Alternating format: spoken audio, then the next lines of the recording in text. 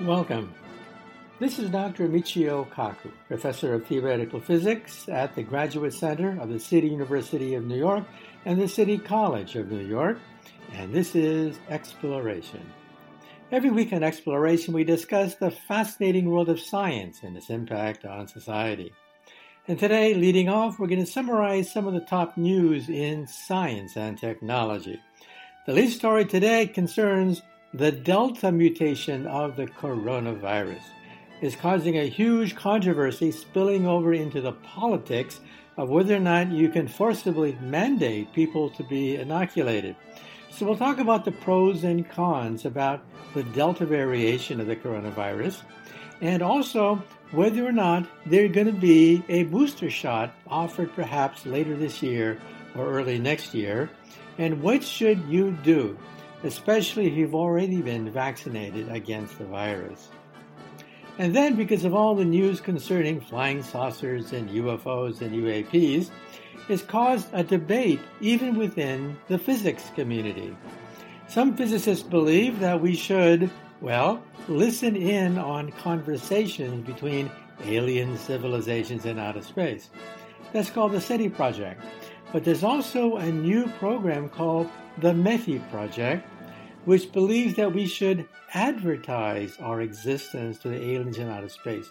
We should reach out and make contact with them and deliberately announce our existence.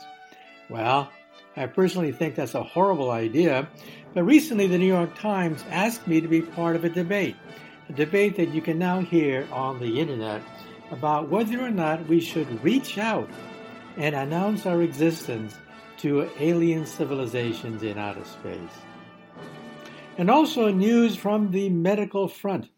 The proton folding problem is one of the thorniest problems of people looking at the genomics of life. You see, when a protein molecule folds up, it determines how effective it is and what it does in the human body. So the Human Genome Project was great, but it's like a dictionary with thousands and thousands of words with no definitions. Well, it's good to know what the words are. It's good to know how to spell the words, but you want to know what these words do. And that's what the Human Genome Project cannot do.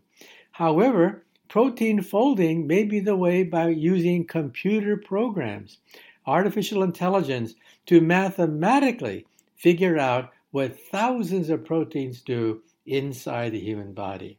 This is a breakthrough which was announced by the creators of the DeepMind computer program. And also on the medical front, the question is, why do we get old anyway? Why do we have to die of old age? Well, one possible clue to this is something called telomeres. Telomeres are at the end of the chromosome. They get shorter after every reproduction. After 60 reproductions, they get so short that the chromosome flies apart, cells age, become senescent, and eventually die. In other words, there is a clock, a biological clock built into every cell of the body. But can you control that cell? Can you control that gene that controls telomerase? Well, the answer could be yes. And so we'll talk about a rather interesting discovery, not the complete discovery, but the discovery of, why do we get old? Why do we have to die anyway? Why is it that some animals live longer than other animals? Well, let's just jump right into some of the top stories of the past week. There is a raging national debate, actually an international debate, about the Delta virus. At least in the United States, over half the population has now been vaccinated. But what about the other half? Well, some of them are very young and are not allowed to get vaccinated. But what about those people eligible to be vaccinated but hold out? Some people think that they are endangering the rest of the population. Their bodies, they claim, are incubators for the coronavirus, and the coronavirus is then going to go into the next cycle of infection unless we vaccinate everybody. Well, what are the pros and cons to this? Well, it depends on how effective the vaccine really is. The Pfizer vaccine and the Moderna vaccine are over 90% effective, which is astonishing. And that result comes from analyzing the data from millions of individuals, not just a handful of individuals. So the Pfizer vaccine and the Moderna vaccine are some of the most effective vaccines ever to leave the laboratory. But how long do they last? Well, there's a report from Israel claiming that perhaps the effectiveness drops from 95% to maybe 80% or so with time. And what about Pfizer itself? Pfizer now admits that yes, the effectiveness of its vaccine is dropping from 95% to perhaps around 84% or so with time.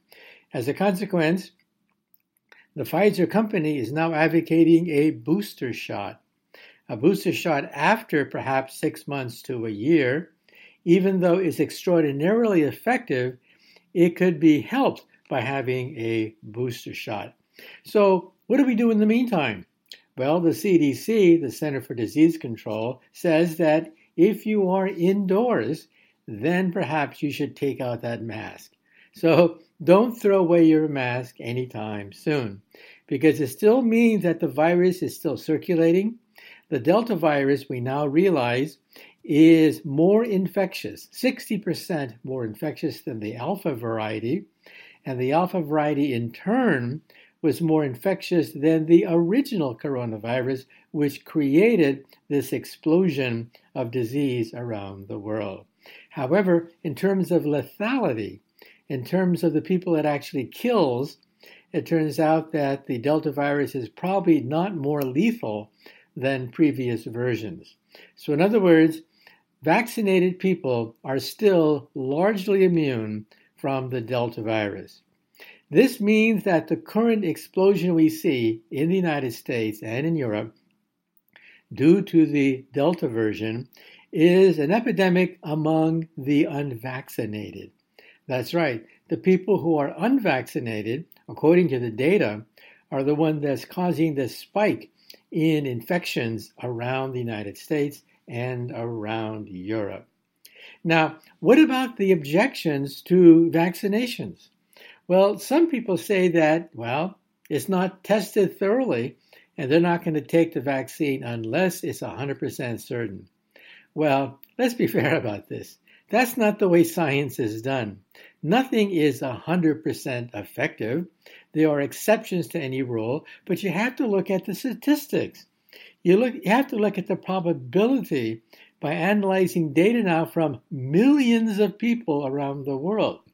Yes, vaccinations are not perfect, but hey, who wants to come down with the virus with a chance of death? Moreover, you're also gambling not just with your life, but you're gambling with the lives of people surrounding you, especially the young. The young are not necessarily vaccinated yet. As a consequence, they are susceptible to being infected by the Delta variation. And so that's why I say that people who are not yet convinced should say to themselves, for their benefit and for the benefit of the young, they indeed should get vaccinated. Now, of course, this is how science is done. Science is not like a movie where everything is 100% yes or 100% no. But the effectiveness of the Pfizer and the Moderna vaccines are extraordinary. Usually we never see a vaccine this effective.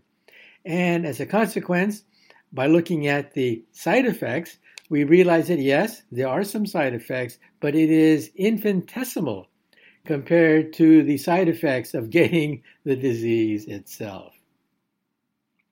Also in the news, we've had quite a few stories about UFOs, flying saucers, and UAPs, as they're now called. And this is actually stimulating a controversy within the scientific community.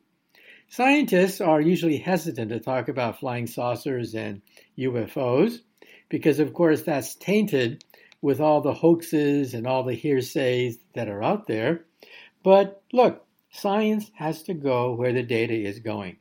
And the military has unleashed hours of videotapes saying that, something seems to be out there that violates the known abilities of our craft.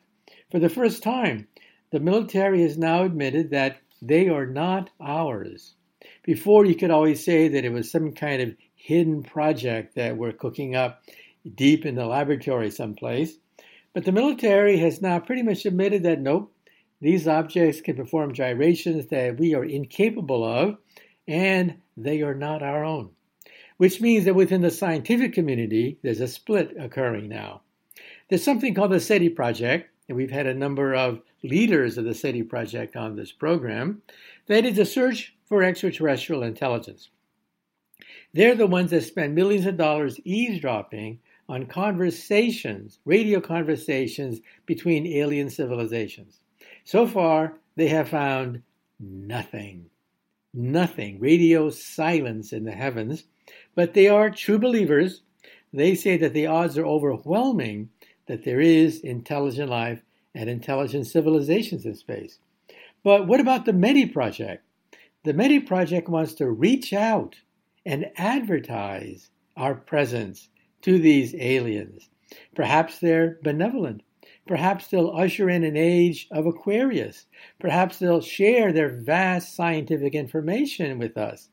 Other people say that maybe there's a cosmic zoo out there, and these advanced civilizations treat us like we treat animals.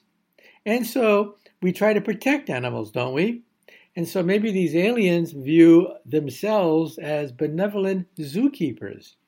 Well, anyway, the New York Times asked me and one of the founders of the METI project to debate this question.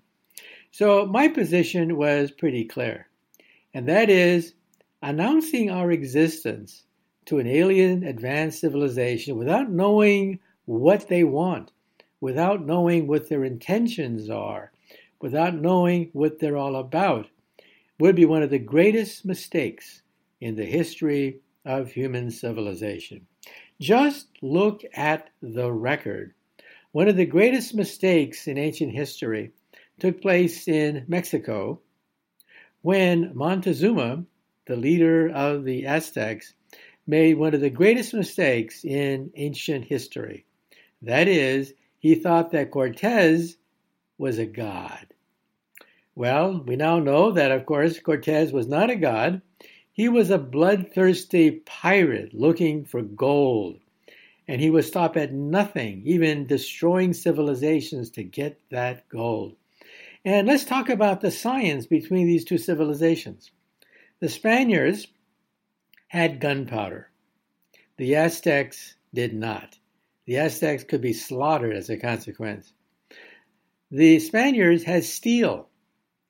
The Aztecs had bronze weapons that could easily be splintered apart by steel weapons, because the Aztecs were a Bronze Age civilization. The Spaniards had the horse.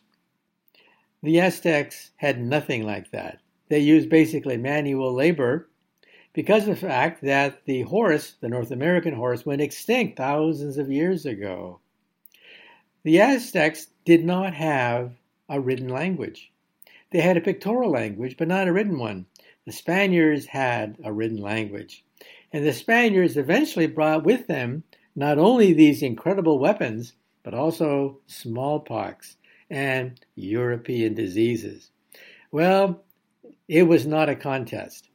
A civilization like the Aztecs, which took 10,000 years to rise from the end of the last ice age, that ancient civilization was destroyed within a matter of months. Now, if you look at history, and you realize the interactions between two empires, with one empire being vastly more superior in weaponry than the other, the outcome is horrible, pathetic. We're talking about a wipeout, and this has happened repeatedly throughout the history of civilizations. Look at the way the Roman Empire would simply roll right over the barbarians, because the Romans had roads, the Romans had catapults, they had advanced weapons and tactics and communication systems that the barbarians did not. It was no contest, especially in the early days of the Roman Empire. And also think of it from the lens of evolution. When animals bump into each other, They realize that food is scarce. Resources are scarce. They fight for them. And the fittest usually wins. And so some people say that this could apply to the universe in general. Not a biological Darwinian evolution, but physics. Physics says that energy is scarce.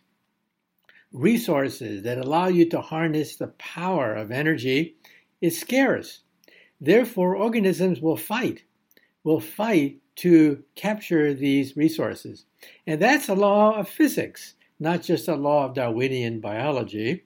And so when civilizations in outer space bump into each other, watch out. Now also, the fundamental rule of negotiating is know your enemy. That's the fundamental rule. What does your enemy want? Some people say, well, the aliens are so advanced, they're not going to want gold like Cortez. They'll want to open up their arms and share their technology with us. Well, take a look at science fiction, where, of course, we have numerous examples of explaining what the aliens might want. No, they're not going to want gold. But look at War of the Worlds. In War of the Worlds, H.G. Wells envisioned the fact that the Martians wanted our planet. No, they didn't want gold. They wanted the Earth. Mars was a dying planet. In order to escape planetary death, the Martians had to push Earthlings out of the way. Now, the Martians didn't hate Earthlings. The Martians weren't evil in that sense. They were just amoral. We were just in the way. We had to be pushed out because the Martian civilization was dying, because their planet was dying. So what did the Martians want? Our planet. Or for that matter, take a look at Star Trek. In Star Trek, we have the Borg. And the Borg, well, what do they want? They want us. They want our mind. They want our technology. They want to reduce our civilization to a beehive. And in other words, there is something that the aliens would want. In this case, our minds, our technology. And then take a look at the movie Independence Day. In the movie Independence Day, what were the aliens like? They were like locusts. They would come in and basically devour every single scrap of food and energy like locusts devouring the countryside. So in other words, there's plenty of things that aliens would want. Nope, the aliens are not going to want gold. They're not going to want the things that we sometimes treasure like jewelry. They can probably manufacture artificial jewelry as much as they want. But they may want something that we have that they don't. They may want our planet. They may want our minds. They may want all scraps of energy. So my personal attitude is, A, they're probably out there. I mean, after all, we've already discovered over 4,000 planets circling other stars. We now have a census of the Milky Way galaxy. We now know that on average, every star you see at night, I repeat, on average, every star you see at night has a planet going around them. And roughly 20% of them are Earth-like planets. So how many civilizations could there be out there? Billions.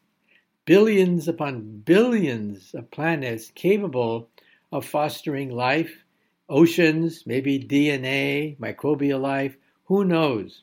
But maybe some of them are benevolent. You can't rule it out. But that's not the way history has shown us. Not to mention the fact that if energy is scarce, civilizations will fight. Civilizations will fight to secure that energy source. And so I personally think it's a bad idea. Now, if you're wandering in the forest and you bump into a bunch of ants, do you go down to the ants and say, I bring you trinkets. I bring you beads.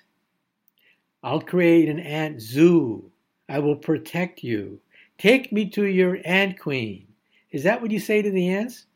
Or do you have this sudden politically incorrect urge to step on a few of those ants?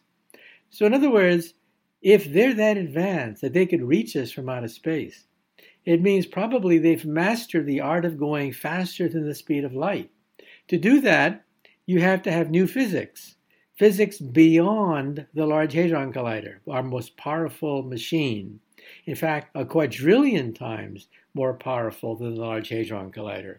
So if these aliens can reach us from outer space, the distance separating us from the aliens is much, much larger than the distance between us and the ants. So what do we do with the ants? Well, sometimes we step on them. Sometimes we simply pave them over. I mean, what does the deer fear the most? The guy with the shotgun? The hunter with a shotgun and bullets? Is that what the deer fears? Or perhaps the mild-mannered man with the briefcase who's a developer? Well, the developer can just pave the entire forest, and the deer are simply pushed out of the way. So in other words, the people who believe in the METI project think that the aliens are benevolent, and they're going to want to share their technology with us. They're going to bring us peace and prosperity. And my attitude is, well, maybe. But if I'm in Las Vegas and I take bets, and the prize is the history and the future of civilization itself, I would not bet the history and the future of civilization itself on this idea that the aliens are benevolent zookeepers. Maybe they are. Chances are they're not. So why should we gamble? Why should we gamble thinking that the aliens are benevolent? That's why I think that we should listen for them. We should keep our eyes and ears open for the evidence of intelligent life. But for God's sake, don't advertise our existence, because one day somebody may pick up those messages and say to themselves, a new source of energy. Also, in the computer world, there's something called the Deep Mind Project. It uses artificial intelligence to crack thorny problems. And recently, it did something that is incredible. In biology, we have proteins which carry out the work of DNA. Proteins do all the work. DNA is nothing but a blueprint. But the $64,000 question is, how does the protein molecule carry out the instructions of the DNA? How's it done? It's done by protein folding.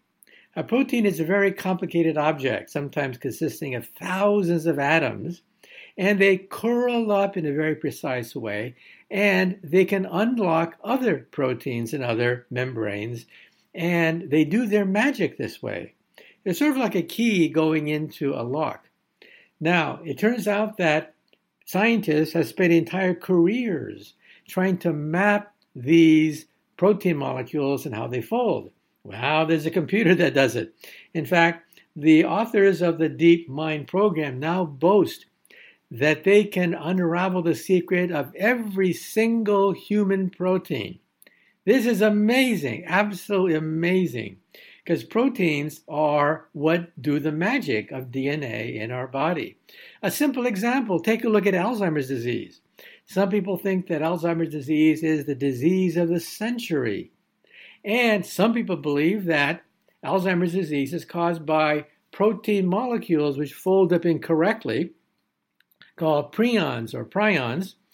They in turn bump into other molecules and deform them, and it propagates this avalanche of deformed protein molecules. Well, that requires a knowledge of how protein molecules fold up. And that's what this computer program apparently can do. So this is big news. Again, the news that artificial intelligence will be the key to numerically calculate how every single human protein folds and does its magic inside the body. Also, another discovery was made recently concerning the aging process. Why do we get old? Why do we eventually die? Well, one theory says it has to do with a clock, a biological clock in our cells called the telomeres, which get shorter and shorter every time the cell divides. Finally, they get so short that the chromosome falls apart. After about 60 reproductions, the cell goes into senescence and it dies. That's why, in some sense, you are programmed to die. But you can stop this process with something called telomerase. But you see, cancer cells also use telomerase to become immortal. Why does cancer kill you? Precisely because cancer cells are immortal, they push out mortal cells, that is, healthy cells, and that's why you die, because of a tumor. Well, now people have been able to find the origin of the instructions that guide telomerase. So this is very interesting. First of all, let me make clear that this does not mean that this is the secret of the fountain of youth. This is perhaps a piece of the fountain of youth. That is a reproducible body of evidence showing that scientists have been able to work out the instructions by which the cell creates and activates telomerase, which in turn stops the clock. In other words, every skin cell is programmed to die. Wouldn't it be great to stop the clock? Well, cancer cells do that. That's why they form tumors. But now scientists have been able to find the genetic sequence which allows the body to make telomerase. Telomerase, in turn, stops the clock. So why isn't telomerase the fountain of youth? Because it's a very potentially dangerous chemical. Because it immortalizes cells, it means that cells can become cancerous. So in other words, a new verb has been added to the English language. Immortalization.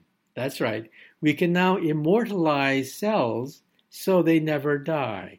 You can take a skin cell, and instead of dividing 60 times, which is the normal age limit, you can now make them divide thousands of times. These skin cells are essentially immortal. However, you have to be careful because they could become cancerous. So the point is that when the fountain of youth is finally discovered, this could be one of a series of mechanisms which make it all possible. So once again, don't believe the fads. Don't believe that there's a magic potion out there which is going to stop the clock somehow and make you live forever. In fact, by the way, I should point out there's only one way in which to extend the human lifespan that we know of, which works in animals. Every animal tested has shown that you can extend their lifespan. This is called caloric restriction. You eat 30% less, you live 30% longer. Well, that's great, right? Eat 30% less, live 30% longer. But who wants to do that? Who wants to have to starve themselves? And as I mentioned, every living organism has been tested according to this rule, except for one. One organism has not been tested, and that is Homo sapiens, you and me.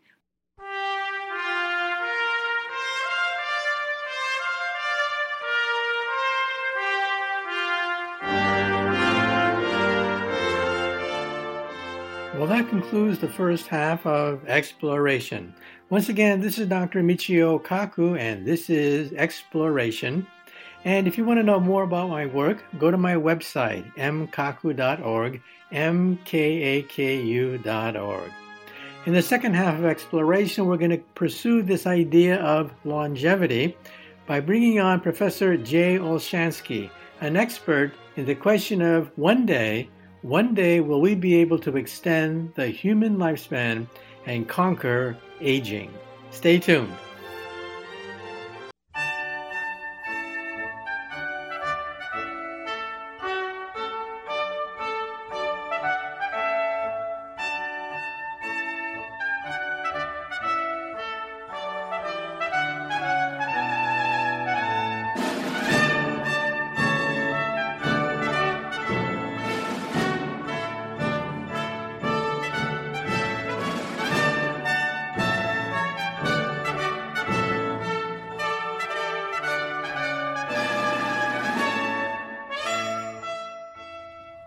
Welcome.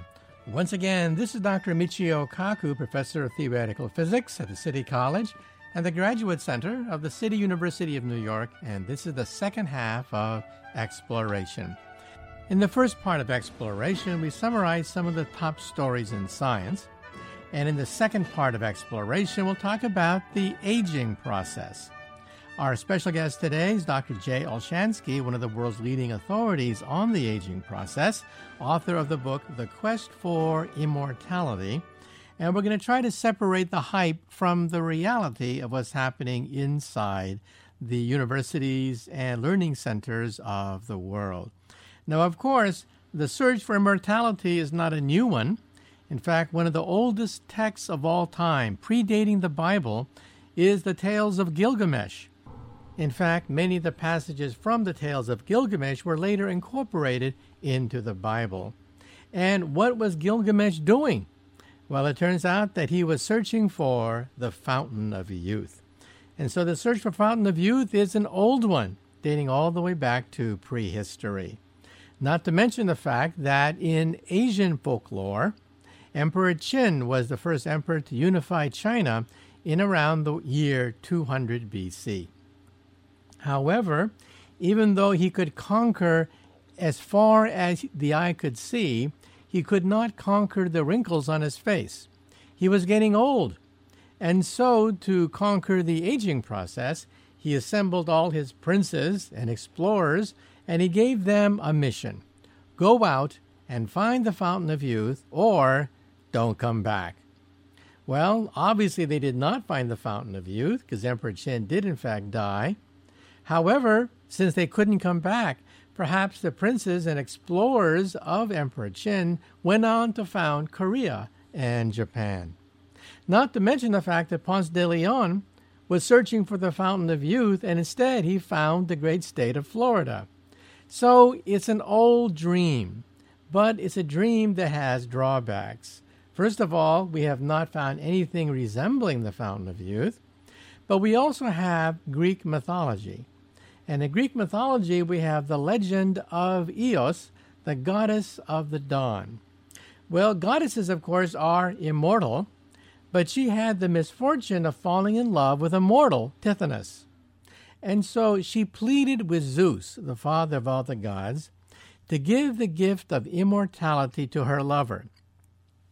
Well, Zeus took pity on the goddess of the dawn, and so he granted her wish. And in fact, Tithonus became immortal.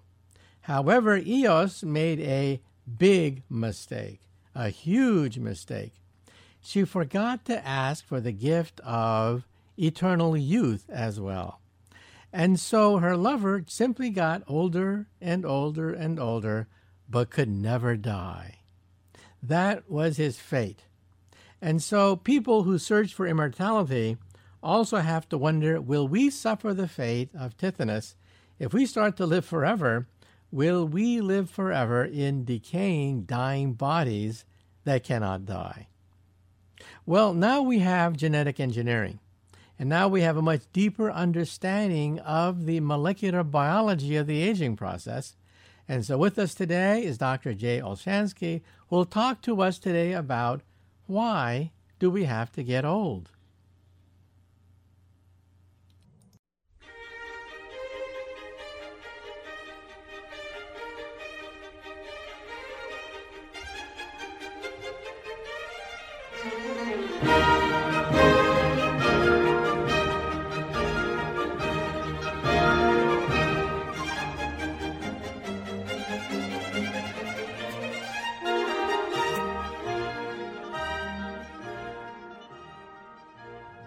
And now I'd like to bring on our special guest for today. We're very delighted to have with us Professor S.J. Olshansky. He's a professor in the School of Public Health at the University of Illinois at Chicago, and he's also a research institute at the Center on Aging at the University of Chicago. Well, if you've been to the drugstore, you've probably been hit with all these advertising saying that you can retard the aging process, even roll back the hands of time, live longer, they say. But what about the truth? The truth about human growth hormone, antioxidants, massive doses of vitamins and minerals and herbs and supplements. What about the hardcore truth and scientific verification of these claims? And also, what about genetics? We seem to be teasing apart many of the genes that influence the aging process. So once again, we're going to bring on our special guest today, Professor Jay Olshansky, and he's the co-author of a book called The Quest for Immortality. So that's the subject of today's discussion, immortality. Now, I understand that today you and other prominent scientists have issued a policy statement, a recommendation of sorts that could have serious and beneficial economic benefits. Could you elaborate? Yes, this is based on an article we published in The Scientist back in March of this year with Rich Miller from the University of Michigan, Dan Perry from the Alliance for Aging Research, and Bob Butler from the International Longevity Center in New York. And we basically suggested that the time has arrived for societies, not just the United States, but really all nations, to begin investing in an effort to slow the biological process of aging in people. And the logic and the rationale is fairly straightforward. Basically, what we're suggesting is that even a small deceleration or slowdown in the rate of biological aging of just a few years would actually yield huge economic and health benefits. Think of it this way. The way the NIH is currently set up is essentially to deal with one disease at a time, independent of all others. But if you can find a way to slow down the biological process of aging, you would essentially postpone everything that is negative associated with growing older into later and later ages. It would be as if you achieved a major discovery for every major fatal and non-fatal disease if you could find a way to slow aging. So we're calling on Congress to begin investing in a concerted effort to slow the biological process of aging in people. Yes, in fact, the social benefits could be astronomical, especially as you look at the baby boomers that are hitting 60 and will eventually increase medical costs tremendously in this country. Yes, the prevalence of conditions of frailty and disability will rise dramatically in the coming decades with the aging of the baby boom cohort. So slowing that process even a little bit would actually enable people to be healthier longer, contribute to the economy longer. They would just everything positive associated with aging. There are positive things associated with aging would be extended. So it would be an extraordinarily important event for national economies, for public health. Really, the time has arrived, I think. And not only has the time arrived, but the science is approaching the level at which I think we're beginning to gain enough understanding that we think we can do this in humans. We know we can do it in other animals. We think we can do this in humans. Okay, now let's get back to Earth and talk about hokum, snake oil, and real science. If you visit the drugstore, you realize that there are whole shelves full of herbs and remedies and vitamins, making all sorts of promises about retarding the aging process, reversing the years. So let's now talk about the science, that is, what is known experimentally. Let's start with the Internet, where we have lots of advertisements for human growth hormone. Now, in some sense, are the people of America being used as guinea pigs for this gigantic experiment on human growth hormone, or what are your thoughts? Well, actually, people are using themselves as guinea pigs. It's absolutely remarkable that you can go on the Internet and find every conceivable nutritional supplement and hormone, including growth hormone, with people with no expertise in the field claiming that it can slow, stop, or reverse the biological process of aging. And people believe this. They spend enormous sums of money. They order this stuff over the Internet. They inject themselves with it or take these pills. And there isn't a shred of evidence that it'll make you live any longer. There actually is some evidence, some suggestive evidence that some of these substances, including growth hormone, have the potential to actually shorten your life. So it's remarkable that people are conducting a biological experiment on themselves. It doesn't mean that there isn't value necessarily to some nutritional supplements, particularly for people who are deficient in certain vitamins and minerals. There's no question that there is a benefit for those individuals. But if your diet is so bad that you're deficient in some major vitamin or mineral or something, that these vitamin supplements aren't going to make up the difference. It simply isn't going to work. And there's no evidence that it actually extends life. And what about the side effects of human growth hormone? Some people think maybe cancer or other kinds of diseases associated with accelerating metabolism. It's like a sports car. If you were to accelerate a sports car, you throw off a few gears here and there. And that, of course, means cancer, because cancer, in some sense, is genetic errors. But what are your thoughts about side effects of human growth hormone? Well, first of all, it has been demonstrated that there are some benefits, believe it or not, associated with growth hormone, including increased muscle mass and reduction in the rate of bone loss and improved skin elasticity. So you can't deny the fact that there have been benefits associated with it. But accompanying those benefits have been risks, including carpal tunnel syndrome, increased risk of diabetes. There is suggestive evidence that it might increase the risk of cancer. The fact is that it hasn't been properly studied yet using clinical trials in humans. And so before those clinical trials are in, before we know what the results are, it's really premature to be using these kinds of substances. And again, once again, with the case of growth hormone, there isn't any evidence that it extends life. Okay, now moving on, when you go to the drugstore, you see these advertisements for mega vitamins. Some claim that it retards the oxidation process. Other people cite certain studies which show that if you ingest certain diets rich in vitamins, it seems to be good for you. But what about the pure form of vitamins that you buy in the drugstore? Well, once again, the nutritional supplement industry is really working hard to convince us that aging is somehow caused by either the loss of some hormone or the lack of nutritional supplements of one kind or another, and they're perfectly willing to sell you everything that they can to try to convince you that you can somehow influence this process. And it's based in part on on science, where it's suggested that aging is influenced by oxidation, and this oxidation process can be slowed down in theory with the ingestion of certain nutritional supplements that have antioxidative effects. But there isn't any empirical evidence that demonstrates that these substances actually extend duration of life. So once again, it's the same scenario where people are selling something with exaggerated claims, with a profit motive in mind, and people are buying it up like crazy.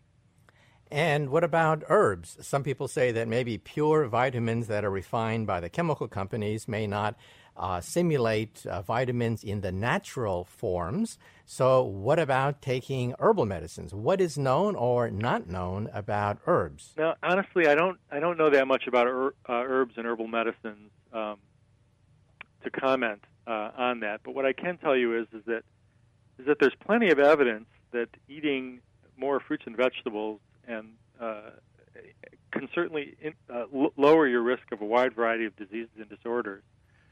And of course, those in the supplement industry are suggesting that contained within those fruits and vegetables there are certain substances that they can concentrate in a pill and give to you in a larger form, under the assumption that more is better. Well, there is where the evidence is lacking. The evidence is there that eating more fruits and vegetables is good for you.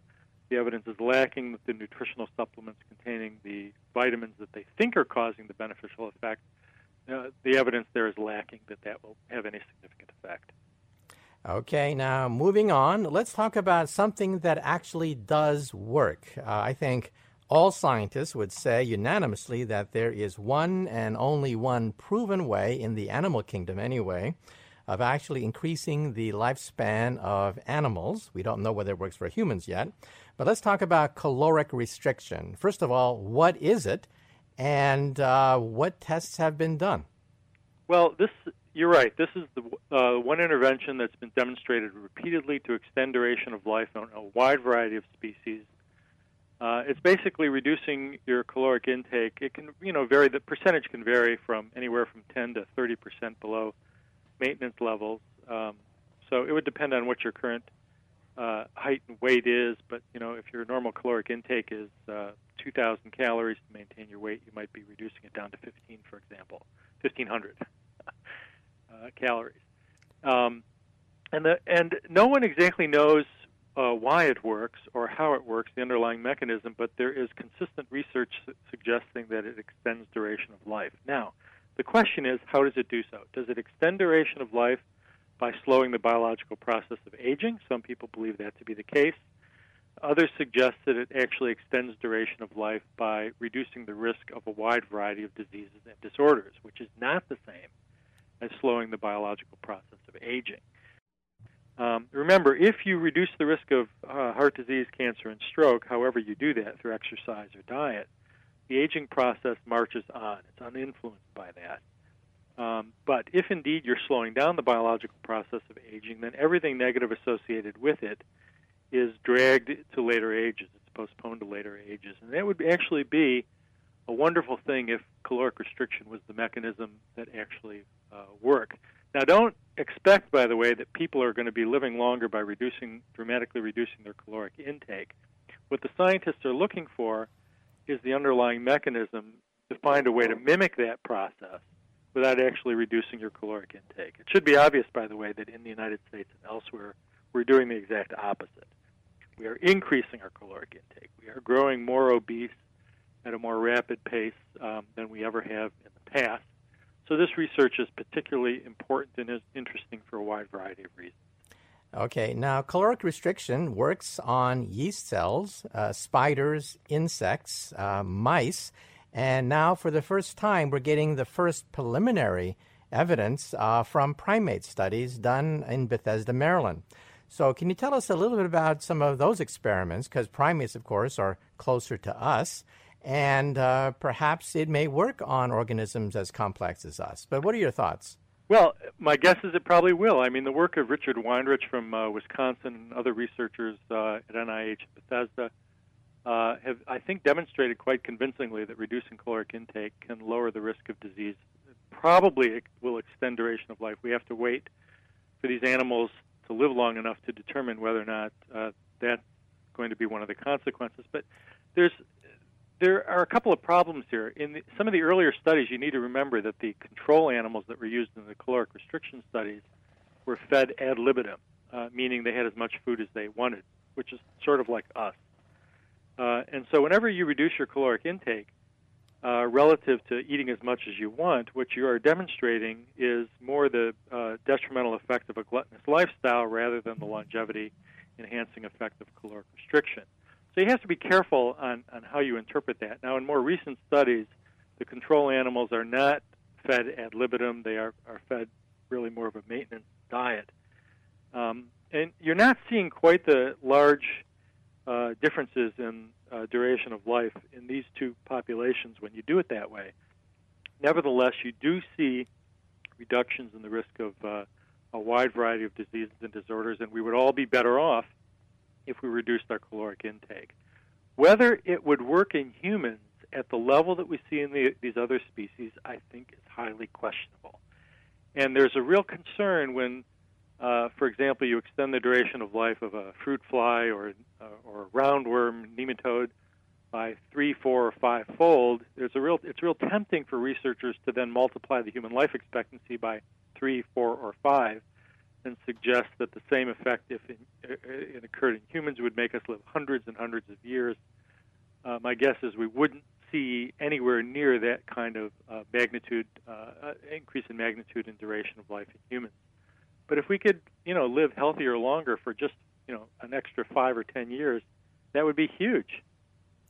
Okay, now I understand that the animals that have been studied seem to be a little bit lethargic because they have such a restricted diet. They have less cancerous tumors, less incidences of diseases associated with the aging process, but they also seem to lack an interest in the sex drive.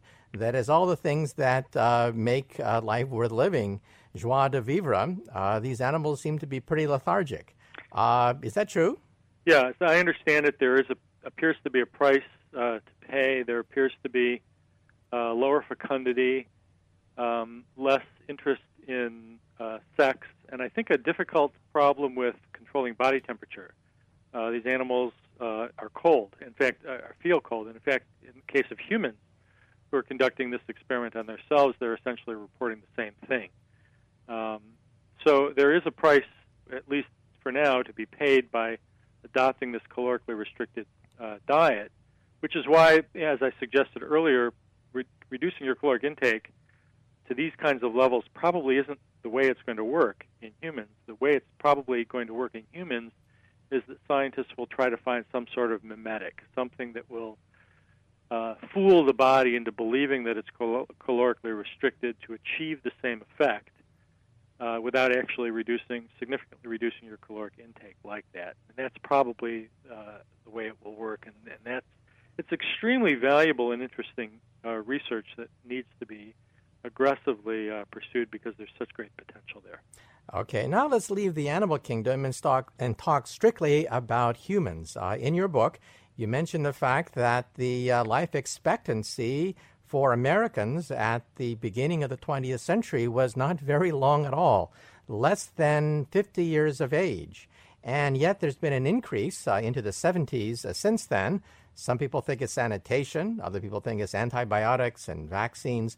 But what are your thoughts about looking at the long-term life expectancy of humans going back to ancient days, through the Middle Ages, to the turn of the century, to present-day times? Well, going back to ancient times, there's evidence to suggest that life expectancy, for example, during the time of the ancient Egyptians, was probably somewhere in the 20s. Nobody knows exactly where it was, but it's likely to have been in the 20s. We achieved a very small incremental increase over the millennia to the beginning of the 19th and 20th centuries, when life expectancy rose up to about between 45 and 50 in the United States, anyway. And then you saw this quantum leap in life expectancy during the 20th century from 50 to close to 80. And that was largely attributable to dramatic reductions in early age mortality, infant, child, and maternal mortality, principally as a result of sanitation, public health, refrigeration, foods, and so forth. It's, the introduction of antibiotics occurred after most of the declines in the death rates occurred at younger ages and contributed relatively a small amount to the rise in life expectancy in the 20th century. Now, in the latter part of the 20th century, there have been notable reductions in death rates at middle and older ages, even from heart disease, from some forms of cancer. And so you see two forces contributing during the 20th century. The early age mortality declines at the beginning, and the later age mortality declines at the end, which explains, by the way, why the more recent increases in life expectancy have been smaller than the ones that occurred at the beginning of the 20th century. When you save children from dying, you add very rapidly to life expectancy. When you save middle-aged and older people from dying from fatal diseases, chronic fatal diseases, you add a relatively smaller amount. Now, it turns out that Japanese women have some of the longest life expectancies on the planet Earth. It's almost approaching 90. So we're talking about 50% of Japanese women essentially getting into their late 80s and into their 90s. Some people say it's diet, a fish diet that's low in fat, but what are your thoughts about the demographics of different societies? Well, first of all, for Japanese women, it's just above 85. It might be approaching 86. And you have to realize that there's a huge difference between 85 and 90. It's not the same as between 50 and 55. And the reason is fairly straightforward. To raise life expectancy up when you're at these very high levels is extremely difficult because you're pushing up against the basic biological process of aging itself. There's no question that subgroups of the population, such as those in Okinawa, Japan, for example, have much higher life expectancies. The actual force involved is not yet understood. It's not like we can, here in the U.S., adopt the lifestyle of the Japanese. I know some people have suggested this, including some friends of mine who study the Okinawa diet, suggested that you can somehow get Americans to live as long as the Okinawans by adopting this particular lifestyle. And there's no evidence to suggest that would be the case unless, of course, we were all Japanese here in the United States, and that isn't the case.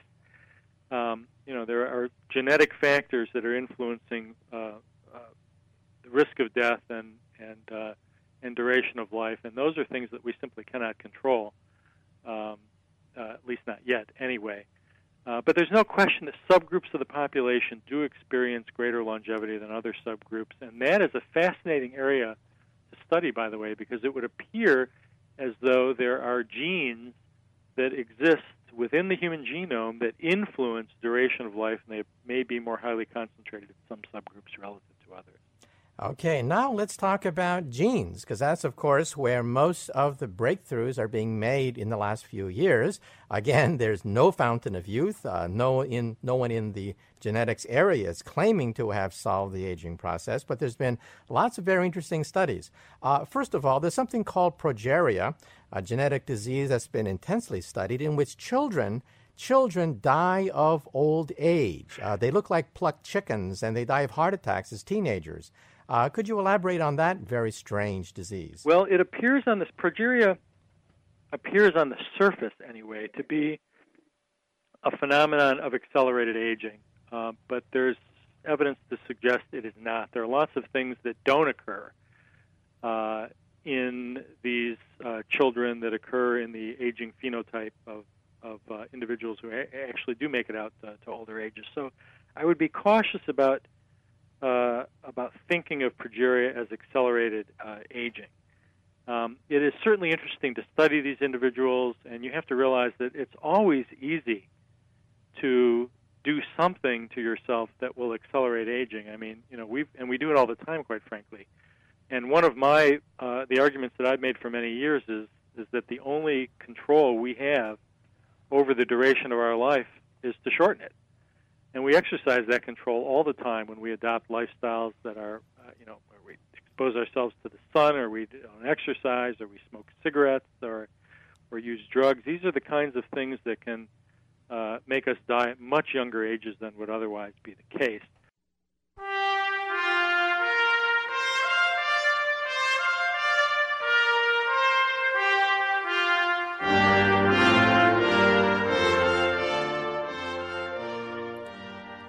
Well, unfortunately, our time is up. Once again, you've been listening to an interview with Dr. Jay Olshansky, author of the book, The Quest for Immortality.